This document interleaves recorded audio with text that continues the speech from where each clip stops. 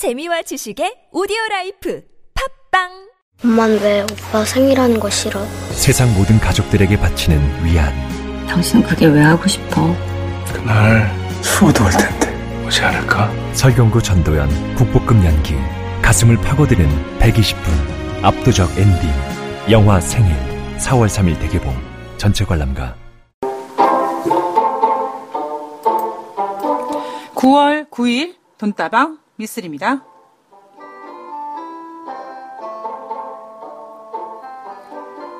자, 여러분은 이런 경우 어떻게 하십니까?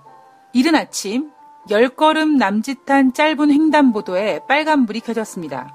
물론 주변에 차는 없습니다. 아니, 있지만 저 멀리서 오고 있기 때문에 맘만 먹으면 충분히 건널 수 있습니다. 신호등은 있지만 대부분의 경우 뛰면 2, 3초, 걸어도 5, 6초 내에 건널 수 있기 때문에 아마 대부분의 사람들은 신호등을 무시하고 건널 겁니다. 에이, 짧잖아요. 차도 없잖아요. 그래서 괜찮아요. 라는 반응이 대부분이겠죠.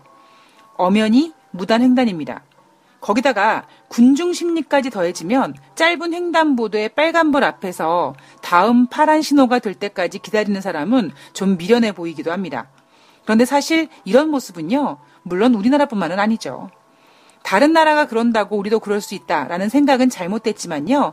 제일 중요한 건 방심하면 사고 나고 사고 나면 소중한 생명을 잃을 수 있을 만큼 보행자 편의를 좀 더 고려한 아이디어가 필요할 것 같습니다. 돈다방 미쓰리 시작합니다.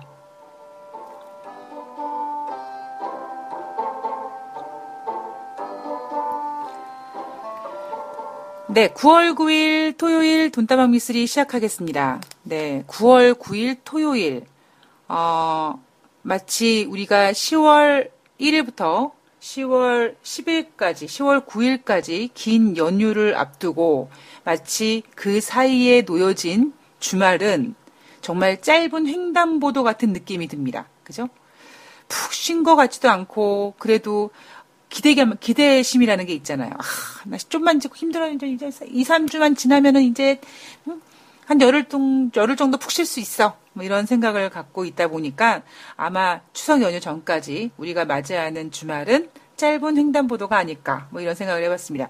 제가 오늘 횡단보도 이야기를 가지고 나온 이유는요. 물론 뭐 기사에서도 나온 얘기고, 요즘 기사 보면은 정말 뭐 마강수 교수님도 이제 소중한 생명을 이제 놓았고요.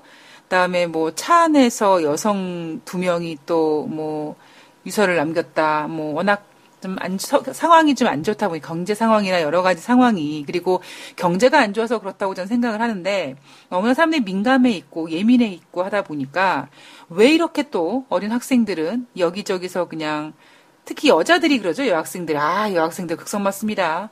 우리 때는 진짜 그 정도까지는 아니었는데 우리 때는 왕따 정도는 좀 그것도 왕따가 막 이렇게 심하게 왕따가 아니라 글쎄요.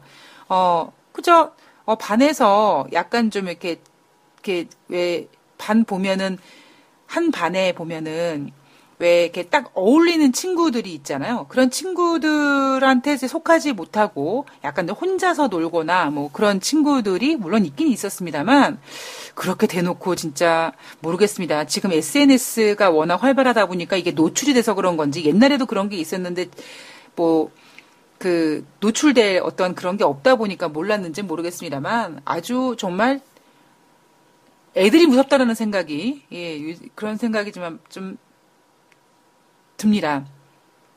어떠한 뭐라 그러죠? 사람에 대한 정보? 그런 것 때문에, 개인정보 때문에 그 아이들의, 가해자들의 부모님이 어떤 사람들인지는 공개가 되지 않고 있습니다만, 참, 정말 부모님들, 좀 죄송한 말씀이지만, 그런 가해자들의 부모님은 정말, 몸에 물 묻히고 바짝 엎드려서 정말 반성 많이 하셔야 될 것 같습니다.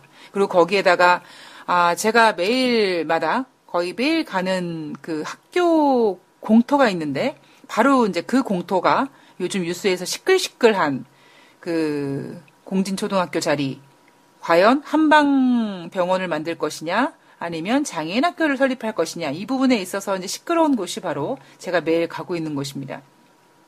워낙 시끄럽다 보니까요. 아, 진짜 다룰 기사들이 참 많긴 해요. 시사적인 문제들이. 그런데 그런 거 하면 너무 머리가 아프고, 그죠? 돈다방 미쓰리에서 그런 얘기 안 해도 다른 데서 충분히 들으실 수 있으니까 저는 진짜 아주 정말 먼지만한 이슈를 좀 들고 나와봤습니다. 왜냐하면 이 먼지만한 이슈가요. 저는 매일 아침 고민을 하거든요. 아침에 한 6시, 요즘엔 좀 해가 좀 늦게 뜨잖아요. 그래서 산책을 한 6시 한 15분 정도에 행운이를 데리고 나가는데 그 아파트 단지를 통과할 때마다 정말 한 10m도 안 되는 그 횡단보도들도 있고요. 그 다음에 횡단보도에 다 신호등도 있습니다. 제가 착하다는 게 아니라 전 착한 사람은 아니고요. 만약에 저 혼자면은 그렇게 아침에 뭐 그런 데를 제가 뭐 다닐 일이 있겠습니까? 만약에 제가 운동을 한다 그랬으면 진짜 공진초등학교 운동장 가가지고 열심히 뜀박질을 하는 게 운동이겠죠. 갑자기 생각해보니까 오늘 아침에 제가 그 공진초등학교를 지나갔더니 어떤 분이 오토바이를 타고 운동장을 돌면서 오토바이 이 운전 연습을 하고 계시더라고요. 근데, 행운이랑 같이 이제 산책을 하는데 이 목줄이 한 10m까지 쭉 갔다가 이렇게 줄었다 하는 그런 자유로운 목줄이다 보니까 제가 가급적이면 좀 이렇게 최대한 풀어주려고 애쓰거든요. 근데 행운이가 뭐 아주 똑똑한 게 아니지만 그래도 횡단보도 앞에서 뭔가 고뇌하는 모습은 보이는 강아지거든요. 그래서 어떤 때는 뭐 이렇게 고뇌하고 있다가 앞에 신호등이 파란색 신호등이 켜졌는데 제 생각에는 행운이가 그 파란색 신호등을 보고 걸어간 게 아니라 파란색 신호등이 켜지니까 그 건너편 쪽에 있는 분들이 이쪽으로 걸어오면서 이제 가도 되겠다라고 이제 걸어갔는데 옆에 계신 어떤 아주머니께서 강아지 개가 천재견이라고 TV에 나가야겠다고 이런 말씀을 해주시더라고요. 근데 뭐 빠꾸자기 가진 않지만 그 횡단보도에서 사람이 서 있으면은 같이 서 있고 그다음에 가자 그러면은 이제 가고 이런 연습은 좀 돼 있는 것 같습니다. 그런데 큰 도로는 신호등을 기다리고 있을 때 뭐 우회전하는 차례든가 뭐 이런 오토바이 같은 거 조심하기 위해서 제가 좀 바짝 긴장을 하고 있고요. 그 좁은 도로에서는 사실 차가 별로 없을 때는 건너가고 싶죠. 그리고 아마 저 혼자 있었으면 건너갔을 겁니다. 그런데 그냥 괜히 이렇게 잠깐 편하기 위해서 건너가려다가 혹시 그게 행운이한테 훈련이 잘못될까봐 저는 진짜 미련하게 서 있습니다. 예. 서 있고 근데 오늘 아침은, 진짜 제가 어제 좀 잠을 못 자서, 그러니까 9시에 자고 11시에 자고 날밤을 새가지고 너무 피곤해 죽겠는데, 행운이가 오늘따라 또 삘 받아가지고 산책을 더 많이 하자 그래서 좀 빨리 하자 그래서 오늘은 그냥 빨간색 불인데 무시하고 차가 없어서 그냥 걸어갔습니다. 아침마다 전 고민을 하거든요. 야, 이거 사람도 없는데, 차도 없고 있어도 멀리 오는데 이거를 건너가야 되나 말아야 되나. 그리고 어떤 좀 넓은 횡단보도 같은 경우에는 이제 지하철역 근처에서 이제 아침에 출근하시는 분들이 급하시니까 빨간불에 막 건너시면 이게 사람들이 서 있다가 어떤 분이 막 달려와가지고 빨간불에 막 건너시면 행운이가 막 따라가려고 하는 경우도 있고요. 그다음에 군중 심리가 있다가 한 분이 움직이면 그래 나는 괜찮겠지. 나쯤 괜찮겠지. 이런 생각이 드시니까 한 분 한 분 건너시더라고요. 저는 끝까지 남아있으면서 그냥 그래 뭐 나는 아침엔 한가한 사람이니까 내가 출퇴근하는 사람이 아니니까 뭐 그래 그냥 신호등 지키자 이런 마음으로 좀 너그럽게 좀 생각을 하려고 있고요. 얼마 전만 해도 사실 이렇게 너그럽지 못하고 좀 되게 마음이 타이트했거든요. 빨리 산책하고 가서 빨리 행운이 재우고 빨리 녹음하고 막 뭔가 이렇게 해야지 이런 생각이 너무 좀 압박이 있어서 횡단보도를 이렇게 몇 달 전만 해도 그 아파트 단지 다닐 때마다 이렇게 걸어갔는데 그 아파트 단지 사이에 경찰서가 이렇게 사거리에 있으면 꼭 경찰서 앞에서는 누가 보지 않아도 꼭 굉장히 바른 척하면서 파란불이 될 때까지 기다리기도 합니다. 뉴욕 맨하탄 거리가 그 원웨이 길인데 거의 대부분이 횡단보도가 이렇게 좁죠. 그리고 다 횡단보도가 이렇게 그 신호등이 있고요. 근데 뭐 맨하탄에 미국 사람들만 있는 게 아니라 맨하탄에 아마 거의 반 정도 이상은 관광객이 아닐까 싶은데요. 맨하탄을 건너는 사람들이 뭐 한국 사람처럼 신호등 안 지키고 빨간불인데 그냥 급하니까 지나가는 사람도 있고요. 또 우리나라 사람처럼 왜 횡단보도 있는 데서 좀 멀리 떨어져서 좀 이렇게 돌아가지고 이렇게 그냥 이렇게 와서 건너는 게 아니라 그냥 저기서 대충 건너가지고 가시는 분들도 계시고. 예, 그런 거 보면서 야 정말 서양인이나 동양인이나 세계 모든 사람들은 다 생각하는 게 똑같구나라는 생각도 해봤고요. 제가 맨하탄에 여행을 갔을 때 진짜 이렇게 건너가야 될 일이 있었는데 이게 관광객이니까 그냥 괜히 그런데 해외 나가면은 나는 코리안이라면서 굉장히 이게 자신감을 가져야 되고 뭔가 이렇게 얘기하면 이렇게 뭐 잘못하면 안 될 것 같고 쓸데없는 이런 애국심이 커져서 빨리 건너가야 되는데도 불구하고 뭐 다른 군중 심리 때문에 다른 외국인들 막 건너감에도 불구하고 저는 꿋꿋이 파란색 불이 있을 때까지 기다렸었던 그런 좀 생각이 납니다. 이거를 좀 더, 이렇게, 제일 중요한 거는요, 뭐, 건너고 안 건너고, 뭐, 불법행위고, 불법행위에서 뭐, 예를 들면 뭐, 벌금을 내고 이게 중요한 게 아니라, 사실, 이, 차 사고가 무섭잖아요. 그래서 사고가 무섭고, 정말 조금만 잘못할 수 있는데, 예전에 어떤 횡단보도에 이런 문구가 있었죠. 5분 먼저 가려다 50년 먼저 간다, 뭐, 이런 문구가 있었던 것처럼, 한순간의 실수가 너무나 많은 거를 잃게 만들기 때문에, 그냥, 뭐 벌금 때문에 아니면 뭐 남의 시선 때문에 이런 거보다는 내 몸은 내가 지켜야 된다. 내 건강, 내 생명, 그다음에 어떤 이런 것들은 내가 지켜야 된다. 만약에 거기 서 있다가 뭐 좁은 도로니까 거기에 뭐 차가 뭐 100km 이상 달려오겠습니까? 그죠? 뭐 좁은 도로니까 살짝 틀어도 우리는 연약한 이 사람의 몸이고 딱딱한 차에 부딪히면 정말 살짝 다쳐서 병원에 입원해도 다 다친 사람 손해라고 생각을 하면서 우리 몸은 우리가 좀 보호해야 하고 챙겨야 되지 않을까 뭐 그런 생각을 한번 해봤습니다.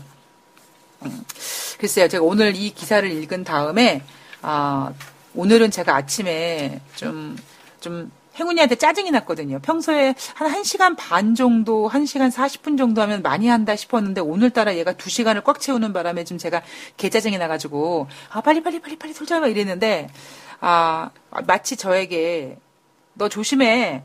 너 오늘 빨간불 건넜더라? 라고 뭔가 이렇게 반성하는 시간을 주는 것처럼 오늘 이 기사를 보면서 내일서부터는 그래 어차피 나는 아침에 출근한 사람 아니니까 좀 여유롭게 가자라는 생각을 품게 만들었습니다. 여러분들께서도 좀 여유로운 마음으로 근데 이게 여유로운 게 아니라요. 저도 출퇴근 해봐서 아는데 그 지하철 그 시간에 맞춰서 가는데 진짜 그거 한 10초, 20초 사이에 뛰어가서 탈 수 있는 건데 그죠? 그 몇 초가 얼마나 그렇게 중요한지 지금 생각해보면은 별 의미가 없는 건데 저도 직장 생활할 때 그 1분, 지하철 1분, 2분 그거 먼저 타려고 아주 기를 썼던 거 보면 글쎄 이게 뭐 사람 사는 맛이 아닐까 싶습니다. 자, 여러분들 한 주 무사히 보내셨고요. 저는 다시 공기청정기를 가동을 했습니다. 예, 새벽에 공기가 왜 이렇게 후지지 그랬더니 네이버 이런 기상청이라든가 또 뉴스에서 미세먼지가 아주 나쁘다. 그래서 다시 이제 할 수 없이 공기청정기를 가동을 했습니다. 봄에만 있어야 될 이런 미세먼지가 이제는 그나마 여름 때 비가 많이 왔을 때는 우리가 미세먼지라는 걸 잊고 있었죠. 저도 공기청정기에 전원을 빼고 있었으니까. 그런데 이제 또 이제 뭔가 우리는 먼지와의 전쟁을 펼쳐야 되지 않을까 싶습니다. 겨울에도 이제 먼지가 오니까요. 여러분들 기관지 관리 잘 하시고요. 그다음에 요즘 뉴스 보면은 자주 나오는 게 대상포진입니다. 제가 대상포진 걸려서 걸음을 못 걸었다고 말씀을 드렸죠. 예, 저는 대상포진이 얼마나 무서운지 그 경험해 본 사람이거든요. 이게 신경을 건드리니까 단순히 통증이 중요한 게 아니라 정말 걸음을 못 걷는다. 예전에 A형 간염 알아서 정말 종합병원에 입원해가지고 생사가 죽을 수 있다. 간 수치가 3,950까지 올라가면 이거는 거의 죽을 수 있다라고까지 판명을 받았음에도 불구하고 그렇게 심각성을 못 느꼈는데 대상포진은요. 정말 저는 주위 분들에게 너 수도 알았니? 그럼 수도 알았으면 대상포진 그 주사 맞아. 얼마나 비싼데? 비싸도 맞아. 비싸도 맞아야 돼. 뭐 이렇게 대상포진 주사를 좀 이렇게 권하고 있는 중입니다. 여러분들 면역력 떨어지기 좋을 때니까 건강관리 힘쓰시고요. 9월 7일 목요일 뉴욕 주식시장 먼저 살펴볼 거고요. 우리가 9월 달에 챙겨야 될 어떠한 이벤트 중에 통화정책에 관련된 중요한 이벤트 바로 ECB의 통화정책회의 우리 드라기 총재가 나와서 우리가 그렇게 궁금해했던 드라기 총재의 생각의 보따리를 꺼내놨습니다. 거기에 대한 이야기를 좀 나눠볼 거고요. 제가 오늘 그러니까 9월 7일 목요일 뉴욕 증시 그러니까 9월 8일 날 아침에 일어나서 뉴욕 증시 끝난 걸 딱 보고 느꼈던 게 뭐냐면 진짜 자연재해가 이렇게 무섭구나. 2011년이죠. 일본에서 지진 났을 때 그때 저는 이제 방송 중에 그 지진 속보가 계속 나왔고, 근데 화면에서 일본에서 지진이 발생했다. 그리고 이제 그때 MTN에서 방송을 하고, MTN에서 이제 순복의 발길이라는 방송을 마치고, 국회의사당에서 이렇게 여의도로 이렇게 걸어서 건너와서, 이제 한 3시 10분쯤에 이제 팍스넷에서 주식소년 시크릿이라는 방송을 하기 위해서 이렇게 준비하고 있는데, 화면에 이 물이 이렇게 집이며 차며 이런 걸 쫙 쓸어가는 걸 보면서 와 엄청나게 무서웠습니다. 그리고 그때는 무슨 얘기까지 있었냐면 저게 우리나라까지 쓸고 올 수 있겠다라는 생각까지 있을 정도로 굉장히 무서웠었죠. 정말 자연재해는 예전에 어떤 분께서 그런 말씀하셨어요. 불을 나는 거는 재라도 남기지만 물은 싹쓸이해 간다. 그래서 불이 무서워라는 질문에 불은 재라도 남기지만 물은 싹쓸이해 간다. 흔적을 남기지 않는다. 그래서 물이 더 무섭단다라고 저는 그렇게 배웠습니다. 그런데 제가 9월 7일 목요일 뉴욕 주식시장을 보면서 자연재해가 이렇게 무섭구나라는 걸 정말 뼈저리게 느꼈고 그 뼈저리게 느꼈던 부분은 바로 뭐냐면 목요일마다 발표하는 주간 신규 실업수당 청구 건수 때문입니다. 자, 그 얘기는 이제 차근차근 하기로 하고요. 자, 9월 7일 목요일 뉴욕 주식시장 다우지수가 0.1% 하락해서 21,784포인트, 나스닥이 0.1% 상승해서 6,397포인트, S&P 500이 0.2% 하락해서 2,465포인트 마감했습니다. 제가 11시에 깨서 실시간으로 뉴욕 주식시장 현황을 좀 봤는데 장중에 다우지수가 플러스 전환했다가 마이너스로 빠졌다가 아주 장중에 난리가 났었습니다. 자, 우리는 이렇게 3대 지수 중에 어떤 거는 올라가고 어떤 것들은 내려가고 어떤 것들은 올라가고 어떤 것은 내려간다면 우리는 그것을 뉴욕 증시가 혼조세를 보였다라고 얘기한다고 했습니다. 자, 투자자들이 금융업종과 소비재, 통신주를 매도하면서 주가 하락이 진행이 됐고요. 거기에다가 허리케인 어마어마한 허리케인이라고 해서 어마인지 모르겠습니다만 어마에라는 허리케인 때문에 투자 심리가 위축됐습니다. 장 초반에는 야당인 민주당과 연방정부의 부채 한도 시한을 12월 15일까지 연장 합의했다라는 분위기, 물론 이게 전일에 나왔던 내용이지만 이런 분위기에 호응하며 상승이 진행이 됐었습니다. 그런데 이제 추후 시간이 지나가면서 다우지수가 약간 약한 모습을 보였고 그 약한 모습이 결국에 다우지수를 마이너스 0.1%로 마감시키는 그런 결과를 만들어냈습니다. 제가 자연재해가 무섭다. 왜? 주간 신규 실업수당 청구 건수 때문에. 그러니까 돈다방 미스를 들으시는 분들은 자 여러분들 목요일마다 미국은요 주간 신규 실업수당 청구 건수를 발표를 하고요 전주보다 많게는 1만 건이 증가될 때도 있고 또 늘어날 때도 있고 감소될 때도 있고 근데 아무리 늘어나서 전주 대비 실업수당 청구 건수가 10,000건이 증가됐어요. 그럼에도 기껏해야 25만 건, 26만 건. 그러면 만약에 전주보다 실업 청구 건수가 10,000건 정도 증가했어도 어떡해 실업수당 청구 건수가 10,000건이나 증가했어.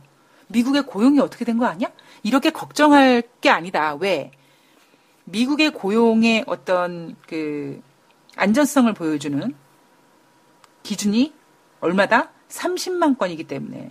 그게 지난주까지 주간 신규 실업수당 청구 건수는 30만 건을 하회했고요. 이 기간은 30만 건을 쭉 유지하는 130주째 130만 건 하회는요. 1970년 이후에 지금 가장 긴 기간으로 기록되고 있다고 합니다.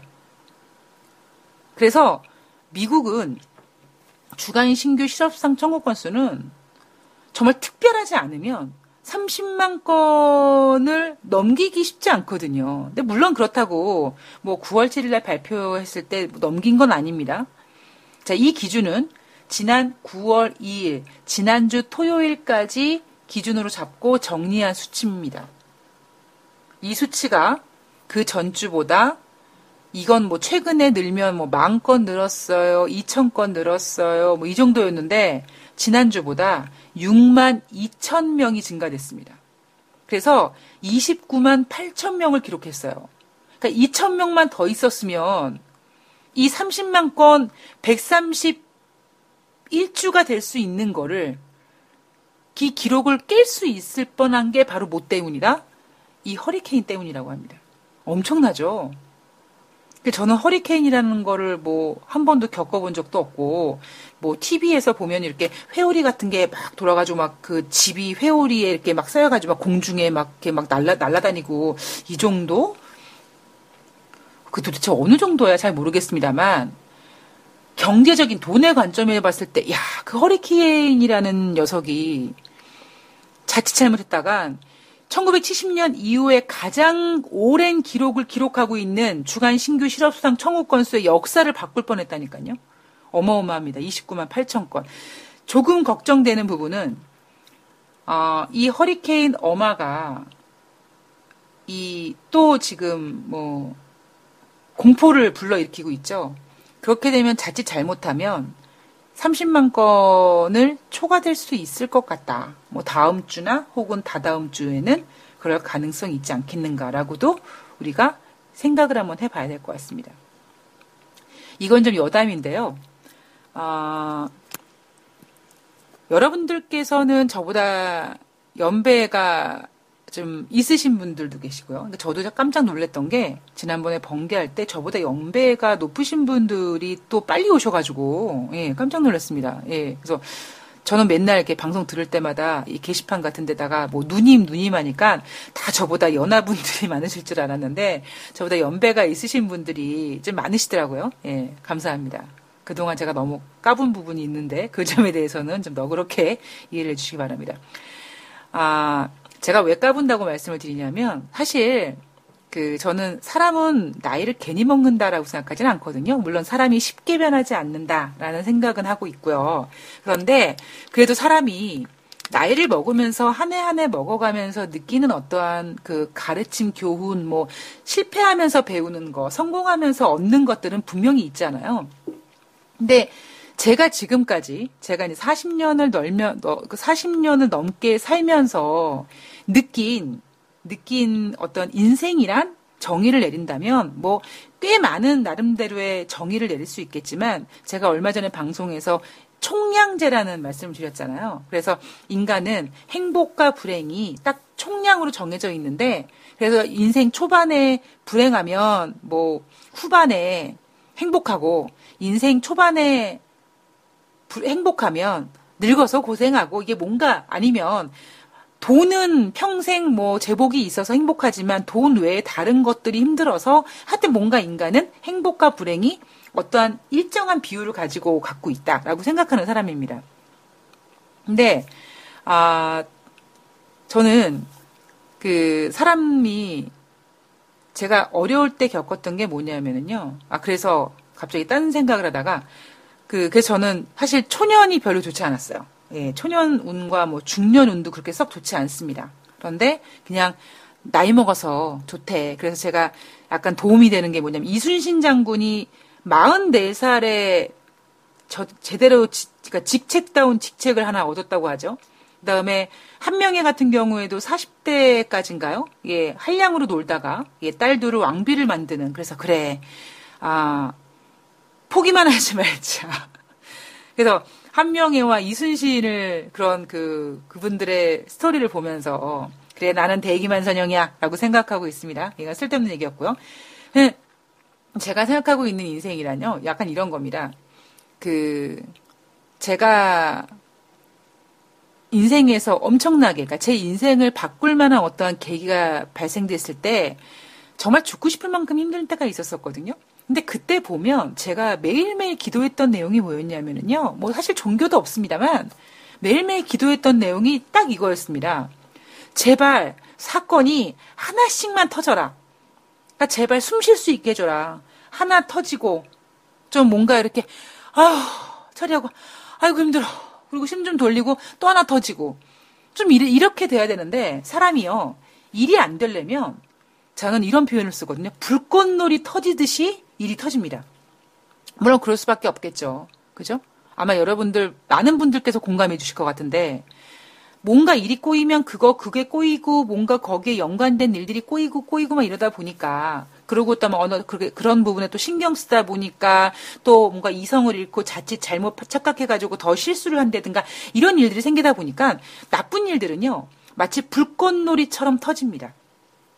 이거 좋은 일은 불꽃놀이처럼 터지진 않고요. 어느 순간에 그냥 마치 정말 그 일본의 대지진 때 그 밀려온 바다처럼 한번 잔잔하게 와서 나쁜 것들 하나씩 싹 쓸고 지나가더라고요. 제가 왜 이런 말씀을 드렸냐면 뭐 이건 좀 돈이랑은 안 맞는 얘기일 수 있는데 제 주변에 그렇게 오래 삼재인 분들이 많으세요. 그것도 뭐 요즘에 뭐 호랑이띠랑 또 개띠랑 또 뭔지 모르겠습니다. 생각이 안 나네. 하여튼 뭐가 같은 삼재다. 근데 그 삼재가 또 악삼재라면서요. 그래서 힘들어한다. 제 주위에 이제 후배가 호랑이인데 악삼재인 거죠. 근데 작년에는 막 까불었거든요. 언니 나 삼재인가 봐. 악삼재인가 봐. 뭐 이랬는데 올해는 까불 힘도 없을 만큼 일들이 막 빵빵빵빵빵빵 터지는 거예요. 근데 제가 이제 작년에 붙잡고 그런 얘기 했었거든요. 야, 아무개야. 내가 겪어봤는데 이건 뭐 삼재고 뭐 아홉수고 이런 걸 떠나서 사람이 살아가면서 어떠한 안 좋은 일이 터질 때는 불꽃놀이처럼 터지더라. 근데 작년에 제가 그 얘기할 때는 귓도로도 안 듣더니 올해 이제 지가 힘드니까 저한테 물어보더라고요. 언니 그때 그랬잖아. 나쁜 일들은 막 불꽃놀이처럼 터진다고. 나 진짜 죽을 것 같거든? 언니 그럼 좋은 일은 어떻게 벌어져? 그러니까 좋은 일은 그냥 어느 순간 마치 실타래에 얽힌 실을 팍 찾고 있는데 그거를 이제 어느 순간 팍 찾다가 그 오락지를 탁 실마리를 탁 푸는 찾는 그 순간이 있다. 그렇게 하나씩 풀리게 된다. 그렇게 얘기를 했습니다. 물론 아직까지는 피부에 안 올 거예요. 너무 힘들어하니까. 제가 왜 지금 이 불꽃놀이 말씀을 드렸냐면 미국이 저는 좀 웃긴 얘기를 하자면 미국이 삼재인가라는 생각을 합니다. 너무 안 좋은 일들이 많이 생기고 있어요. 그래서 저는 이제 뭐 앞서서 방송에서는 이제 미국이 예전 같지 않으니까 많이 힘이 빠져서 정말 중국이나 러시아나 유럽이나 이런 나라들이 뭐 유럽은 아닐 수 있겠지만 왜 유럽이 아니겠습니까? 그죠? 올해는 다른 나라의 불행이 우리나라의 행복인데. 그러니까 미국이 이제 어찌 보면 동네 북이 돼버린 거예요. 특히 달러 약세가 되고 뭐 트럼프 당선됐는데 뭐 내부적으로 시끄럽고 뭐 그다음에 다른 나라 자꾸 적으로 만들고 거기다가 북한이 또 김정은이가 트럼프랑 맞짱 뜨고 이런 것들이 미국이 예전보다 정말 덜 강하니까 저렇게 여기저기서 정말 잽을 맞는구나. 근데 그거는 제가 생각했던 이제 시기 스타일이었는데 이번에 주간 신규 실업수당 건수가 이렇게 29만 8천 명까지 늘어나는 걸 보면서 야, 여기에다가 자연재해 맞아. 그죠? 자연재해 맞아. 이렇게까지 미국을 힘들게 하는구나. 이 자연재해가요. 뭐 어제 말씀드렸지만 미국의 GDP도 영향을 끼칠 수 있고요. 지금 당장 고용에 영향을 줄 수 있거든요. 이게 게다가 연달아 터지잖아요, 지금. 그죠? 합의 오고 어마 오고 이게 글쎄요. 전 미국한테 뭐 좋은 플러스건이니까 플러스 요인일지 마이너스 요인일지 모르겠습니다. 왜냐하면 지금 어차피 미국이 달러의 금리를 인상하지 못하는 이유가 달러 금리를 인상했음에도 불구하고 달러가 계속 약세고 뭔가 금리 인상에 효과가 없고 어떻게 해야지 FOMC에서는 어떻게 해야지 미국 달러 가치 회복을 하지? 뭐 굉장히 미국 내 복잡한 어떠한 일들, 그러니까 하반기에 금리를 인상을 해야 되는데 하반기에 자산 축소를 해야 되는데 딱 지금 상황이 여의치 않거든요. 그런데 여기다가 이제 자연재해가 빵 터져주니까 뭔가 명분이 생긴 거죠. 당장 어제 어떤 전문가가 이런 허리케인 때문에 미국의 GDP에 영향을 받을 수 있다라고까지 얘기를 해버렸기 때문에 미국은 하반기 금리를 인상을 못하던 뭐 자산 매각을 축소하지 못하던 아니면 더 나가서 금리를 인상하기는커녕 경기가 안 좋아져서 금리를 인하한다면 모든 원인은, 모든 명분은 뭐 때문에? 허리케인 때문이라고 명분이 생겼기 때문에 이게 미국 자체에선 득인지 아니면 실인지 모르겠습니다만 제가 봤을 때는 참 미국 참 안 풀린다. 미국이 삼재인가 보다 라는 생각이 들 정도입니다. 자, 지난주보다 6만 2천 건 증가된 주간 신규 실업수당 청구 건수가 29만 8천 명. 와, 이거 엄청난 이거는 정말 이슈라고 전 개인적으로 생각해요. 왜냐하면 미국이 그동안 30만 건 했거든요. 마치 저항선을 기술적 분석으로 얘기했을 땐 저항선을 깨려고 하는 듯한 느낌이 듭니다. 거기에다가 이제 엄화가 오니까 분명히 제 생각에는 30만 건 넘어갈 수 있을 것 같아요. 그러면은 미국이 1970년 이후로 가장 긴 기록을 하고 있는 고용 호조 기준인 30만 건이 132주 만에 그 역사적인 기록이 깨지는 거죠. 마치 저항선이 깨지는 것처럼 지지선이 붕괴되는 것처럼 그런 어떠한 그 생각을 하면서 이렇게 합의 오고 엄화 오고 참 미국 참 안 풀린다. 라는 생각을 하게 만들었던 지표. 이게 단순하게 생각했을 때 자연재해가 대단하다라는 생각도 들지만 또 한편으로는 미국 진짜 재수없다라는 생각도 듭니다. 자, 어마어마한 허리케인 어마의 공포. 시장 전문가들은 이 카테고리 5등급이라고 지칭한 초강력 허리케인 어마와 거기에다가 북한 핵실험에 따른 지정학적 긴장 고조가 여전히 시장을 압박하며 투자자들이 불안해하고 있다. 뭐 투자자들은 신중하고 있다라지만 신중한 게 사실 불안해하는 거죠. 이 어마는 7일 현지 시간 7일 카리브해를 휩쓸면서 최소 10명의 사망자와 수천 명의 이재민을 발생시켰고요. 지금 9월 9일이니까 여러분이 이 방송을 들으시는 9월 9일인데 9월 10일 날 일요일 날은 바로 플로리다의 상륙 예상이 되고 있습니다. 지금 플로리다에 계신 분들은 플로리다 지역을 탈출하기 위해서 비행기표가 지금 품귀 현상까지 난다고 하죠. 미국은 지금 초비상입니다. 거기에다가 뉴욕 증시 마감에는 표현하고 있지 않지만 그리고 대부분의 전문가들이 오늘이죠. 9월 9일 오늘 북한의 건국기념일이니까 북한에서 뭐 또 미국에 선물 하나 준다며 오늘 뭐 하나 또 터질 것 같은데 주말이니까 라고 예상하는데 저는 오히려 제가 만약에 김정은이라면 9월 9일에 터뜨리지 않고 9월 11일에 터뜨릴 것 같은 거죠. 아픈 데를 계속 후벼 파는 거예요. 제가 못돼서 그렇습니다. 죄송합니다. 원래 김정은이 저보다 덜 못됐을 수 있어요. 저는 좀 못돼서 왜 북한의 건국기념일 날에요? 미국이 가장 마음 아픈 날 더 후벼 파야죠. 그래서 제 생각으로는 9월 11일 날 김정은이가 뭔가를 하지 않을까. 만약에 한다면 뭐 이런 생각을 해봤습니다. 뭐 쓸데없는 생각일 수도 있는데요. 뭐 이렇게 생각하는 사람도 있다라고 들어주시면 감사하겠습니다. 자, 1부는 미국의 삼재에 대한 얘기를 좀 집중적으로 해봤는데요. 2부에서는 뉴욕 주식시장에 대한 나머지 이야기, 미국 주식시장 나머지 이야기는 이제 22 통화정책회의랑 좀 맞물리다 보니까 드라기 총재가 뭐라고 했는지, 그리고 앞으로 어떻게 예상하고 있는지, 증권사에서는 어떻게 전망하고 있는지 2부에서 좀 짚어보도록 하겠습니다. 2부에서 뵐게요.